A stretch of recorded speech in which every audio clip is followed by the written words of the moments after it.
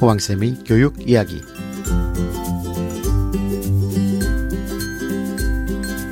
안녕하세요. 왕쌤 한한근입니다. 지난 3월 모의고사, 4월 모의고사를 치르면서 이런저런 이야기들이 많았는데 그 이야기의 핵심은 바로 수학이었습니다. 근데 이제 3월 모의고사에서 살짝 놓친 부분들이 하나가 있습니다. 뭐냐면 바로 영어와 한국사 성적입니다. 영어하고 한국사 시험은 수능에서 절대평가죠. 그러니까 이제 90점만 넘으면 100점 만점으로 90점만 넘으면 1등급이 나옵니다. 지난 2021학년도 대비 수능에서 지난 수능에서 영어 1등급이 10%가 넘었죠. 12%인가 그랬을 겁니다. 상대평가에서 1등급은 4%입니다. 근데 12%면은 거의 3배의 숫자가 1등급을 받았습니다. 그래서 수시에서 수능 최저가 걸려있는 전형에서 가장 우리가 관심을 갖고 신경을 써야 되는 과목이 또 영어이기도 합니다.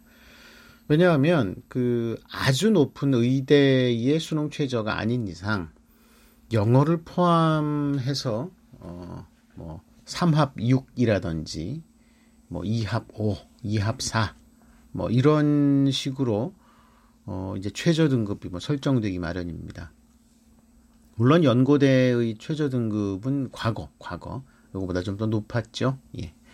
자, 그럼에도 불구하고 영어가 포함돼서 수능 최저를 판단할 수 있다면 영어를 1등급 받으면 나머지는 정말 쉬워집니다. 그렇죠? 예를 들어서 3합 6이라는 그 수능 최저가 지난 3월의 성적 쇼크를 대비하면 상당히 어려운 등급이죠. 3합 6. 그러니까 2등급 3개를 받거나 1, 2, 3을 받거나 이랬을 때의 성적입니다. 근데 통상적으로 보면은 웬만큼 그래도 상위권대를 가겠다. 인서울대를 가겠다. 상위 10개대를 가겠다.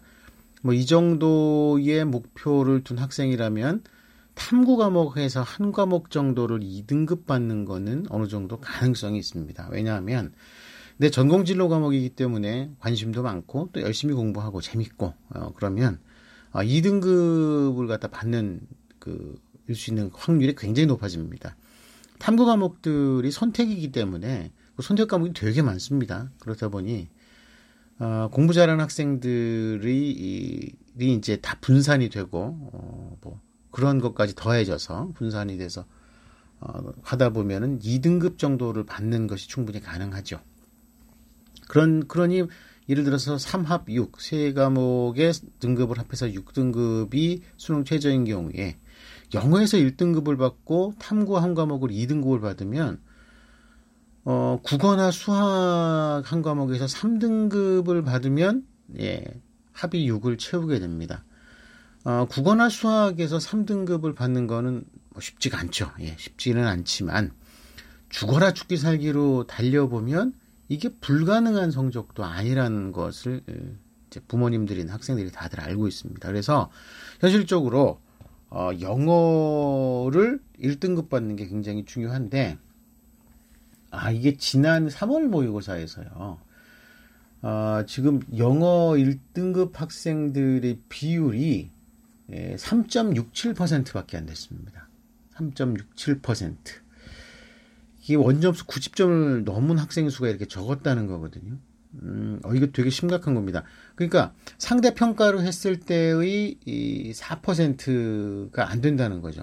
이렇게 되면 1등급 그냥 상대 평가 1등급 컷으로 해서 4%라면은요. 한 88, 89점 정도에서 1등급 컷이 나왔을 겁니다. 그러면 다른 과목들 보면은요. 물론 3월 모의고사 같은 경우는 90점대가 안 되는 1등급 컷이 나오긴 했지만 전반적으로 국어나 수학보다 영어가 더 어려웠다는 얘기입니다. 그렇죠? 그러면 예를 들어서 수능 최저 등급을 받기 위한 마지노선으로 설정해야 되는 과목이 또는 어떤 버팀대로 사용해야 되는 그 등급이 바로 그 영어의 등급인데 이 영어가 날아가 버린 겁니다. 와, 이거 진짜 황당한 거죠. 굉장히 어처구니 없을 정도로 지금 상황이 확 어려워졌다는 겁니다. 근데 이제 그 이 영어도 그렇고요.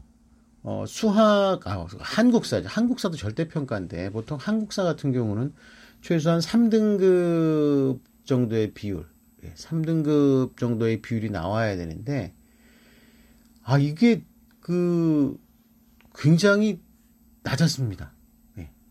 그러니까 보통은요, 한국사 1등급의 비율이 뭐 30% 정도가 나왔었는데, 지난 3월 모의고사에서는요, 1등급 40점을 넘는 비율이요, 7.33%였습니다. 이거 거의 전멸 수준입니다.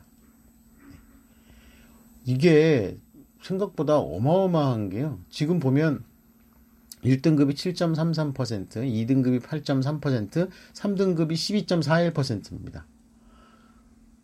그러면 과거 같은 경우는 1등급을 받을 수 있었던 상황이 지난 3월 모의고사는 문제가 어려워가지고요. 3등급까지 떨어졌다는 얘기입니다. 그러면 한국사 3등급이나 4등급을 기준 등급, 그러니까 반드시 넘어야 되는 등급이죠. 로 설정한 대학은 다 떨어졌다는 겁니다. 한국사 정도는 한 3분의 1 정도는 1등급을 받으니까 걱정 안 해도 돼라고 생각했던 학생들이 세상에 국영수는 맞췄는데, 국영수 등급 3합육은 맞췄는데 한국사 3등급을 못 맞아가지고서 수능 수시에서 최저를 떨어졌을 수도 있다는 얘기입니다. 이거 엄청 쇼킹한 거거든요. 하긴 워낙 문제가 심각했습니다. 지금 수학에서 확률과 통계를 선택한 학생들이 수학 성적이 좋지가 않아서, 그렇죠? 수학 등급이 좋지가 않아가지고 심각하기 때문에 이게 가려졌었는데, 영어하고 한국사의 비율 자체가 이렇게 1등급 절대평가에서 1등급을 받은 학생의 비율이 워낙 떨어졌다는 거는 좀 가려져 있었습니다. 이거 애매하죠. 예, 그렇습니다. 그러면은 일단 다수의 우리 평범한 일반고 학생들, 일반고에서 2, 3, 4등급을 받는 학생들이 기본 전략이 왜 수능 최저가 없는 학종이어야 되는지에 대한 설명이 될 것 같습니다. 생각보다 이거 꽤 심각한 상황이죠. 물론 3월 모의고사 성적이 꼭 이제 수능 성적하고 연결이 돼서 이대로 나온다고 볼 수는 없습니다. 그러나 만에 하나 이렇게 나와버리면 이건 뭐 수시부터 정시까지 그냥 한 방에 훅 가서 재수각으로 떨어지는 겁니다. 그러니까 재수를 하려면 무조건 수능으로 가야 되는데, 어차피 그렇죠.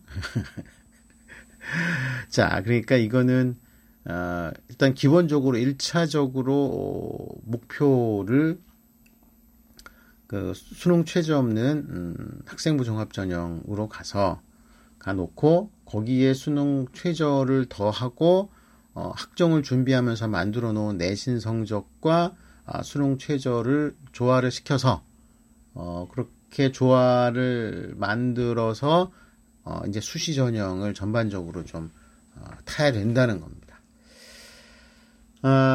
지금 사실 이 절대평가 과목들은요, 재수생이 몇 명이 들어오건 말건 이거하고는 상관이 없습니다. 그런데 이제 문제 난이도가 높아졌다는 거를 보면 이게 문제 출제를 하는 쪽, 물론 이게 이제 교육과정평가원의 출제 문제는 아닙니다. 그렇죠? 예, 경기도교육청 출제 문제라서 그렇지는 않겠으나 일단 이 전반적인 시험의 진행이나 과정은 교육과정평가원하고요. 그 다음에 이제 각 시도교육청, 주간 시도교육청하고 계속 소통을 하면서 문제 출제를 합니다. 근데 이렇게 문제 난이도가 높아진 거를 어떻게 봐야 되냐면요.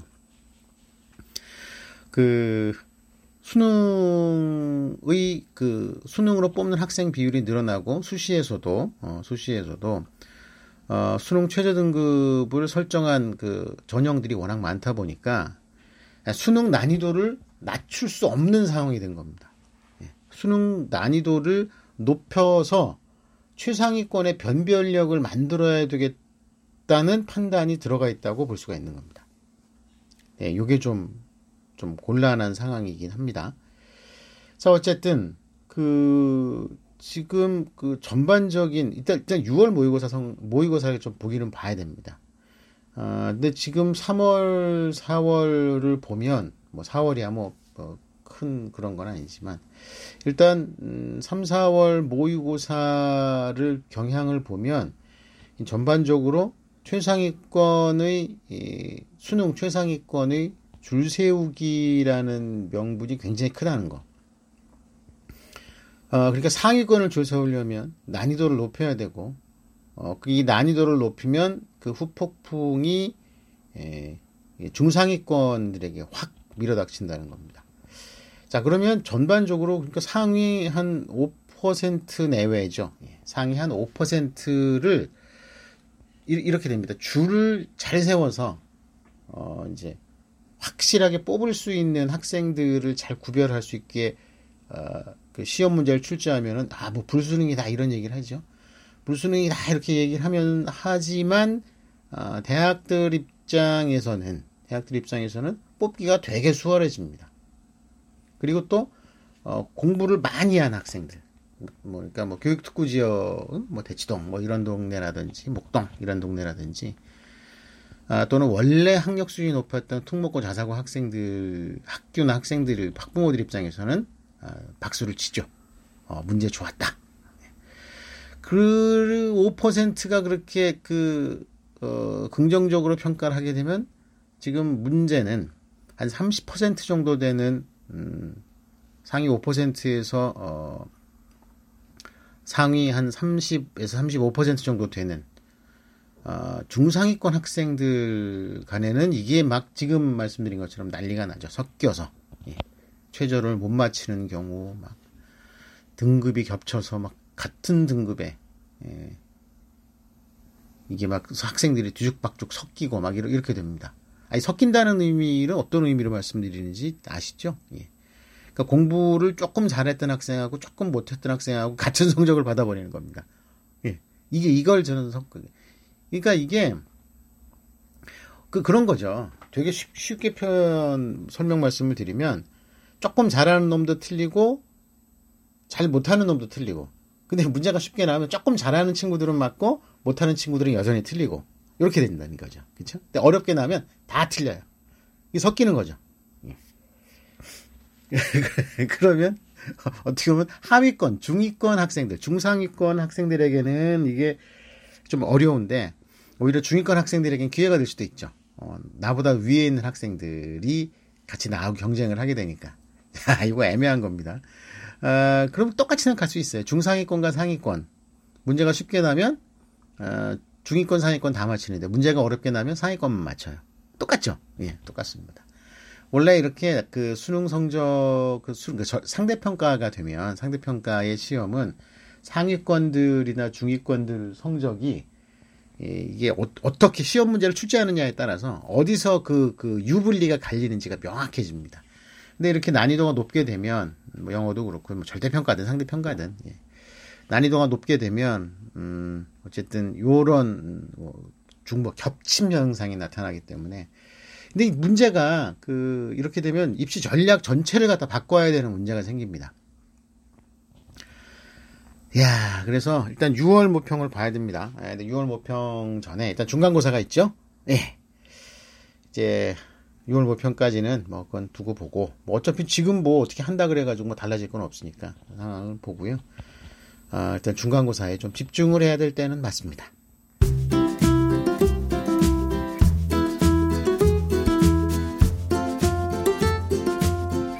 네. 이게 중간고사가 며칠 안 남았죠. 이거는 중간고사 말씀을 드립니다. 이제 초치기 할 때입니다. 초치기는 좀 너무한가요? 어쨌든 당일치기를 해야 되는 상황에 왔습니다. 자, 그런데 그동안에 열심히 잘 준비했는데 무슨 당일치기냐? 몇 가지 유형이 있습니다. 첫 번째, 전 과목을 고르게 다 계획대로 잘 준비를 해왔던 최상위권 학생들 같은 경우는 당일치기라는 건 그런 학생들에게는 원래 해당 사항이 없는 내용이죠. 그렇죠? 예. 그런데 이 당일치기의 내용이 아니라 현실적으로 좀 다시 본다면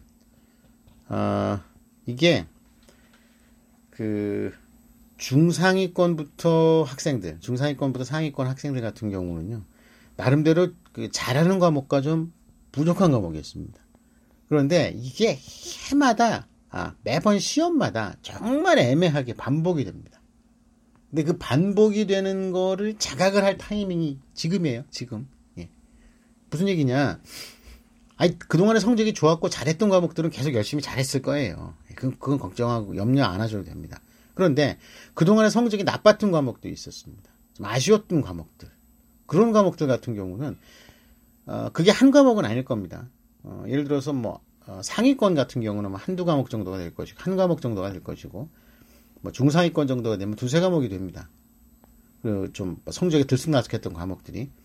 그런데 그 과목들 중에서도요, 요번 시험 준비를 하면서 조금 더 신경 썼던 과목이 있고, 그렇지 못한 과목이 있을 겁니다. 자, 여기에 변수가 있는 겁니다. 여기에.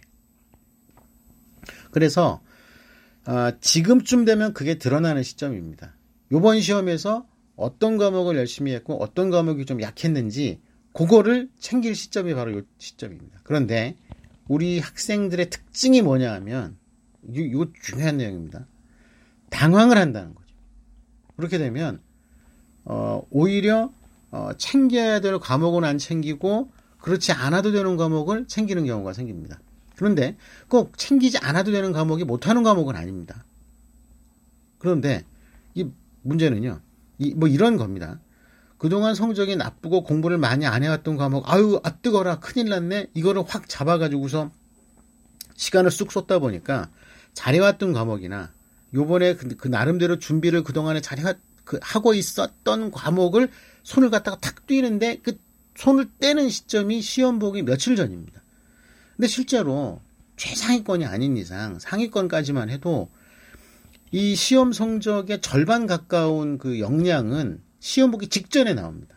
시험 보기 직전에 어떻게 공부했느냐에 따라서 성적이 나오는데 그동안에 한 2주고 3주 정도를 열심히 해가지고 나름대로 잘 갖춰왔는데 직전에 며칠을 남겨두고 갑자기 손을 확 빼버리는 거죠. 그러면 이제 이게 탈이 나는 겁니다. 꽤 상당히 심각한 탈이 납니다.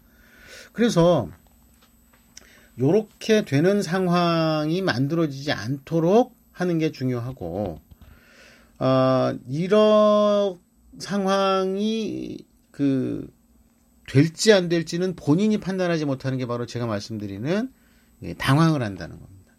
이럴 때는요, 가까이 계신 학원 선생님이라든지 원장님이라든지 또는 과외 선생님이라든지 또는 부모님이라든지 함께 머리를 맞대고 어떻게 차근차근 지금까지 열심히 해왔던 과목은 그 흐름을 놓치지 않는 상황에서 적당히 끌고 가고, 그리고 나머지 과목들, 그러니까 부족하게 공부했던 늘 펑크가 나는 과목들을 어떻게 집중을 해서 공부를 해야 될지 설계를 해야 됩니다.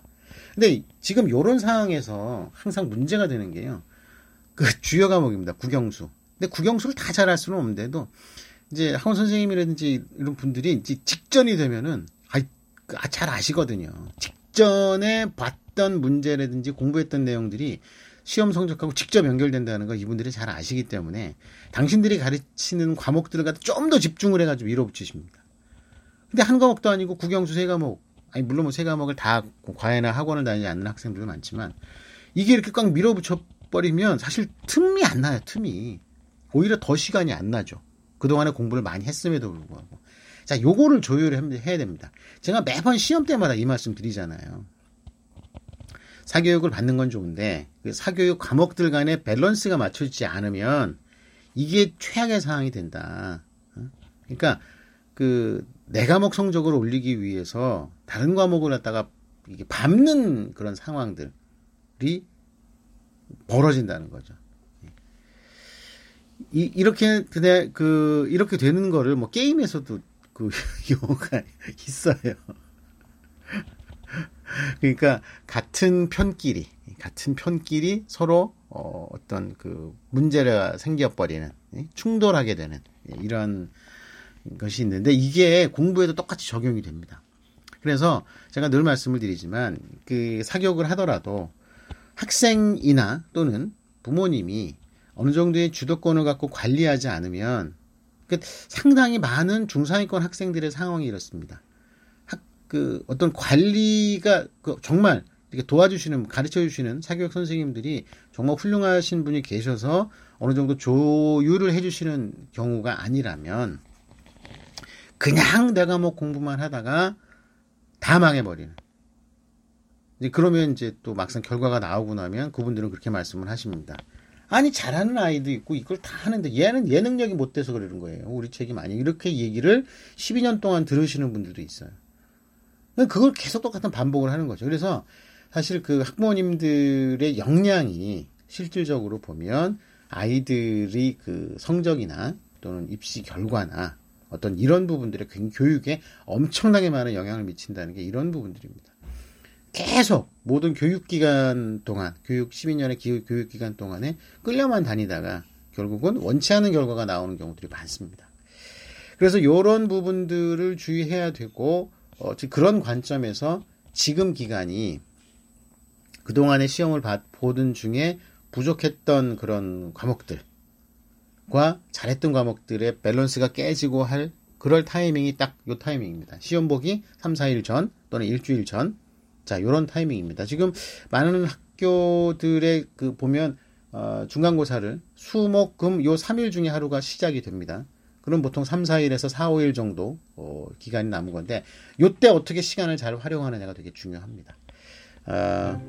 참 좀 답답하긴 하죠. 예, 근데 어쨌든 이런 상황은 잘 판단을 해서 대응을 하시는 게 필요하다. 일단 말씀을 드립니다. 자, 오늘 여기까지 말씀을 드려야 되겠네요. 예, 오늘 여기까지 했습니다. 다음 시간에 또 뵙겠습니다.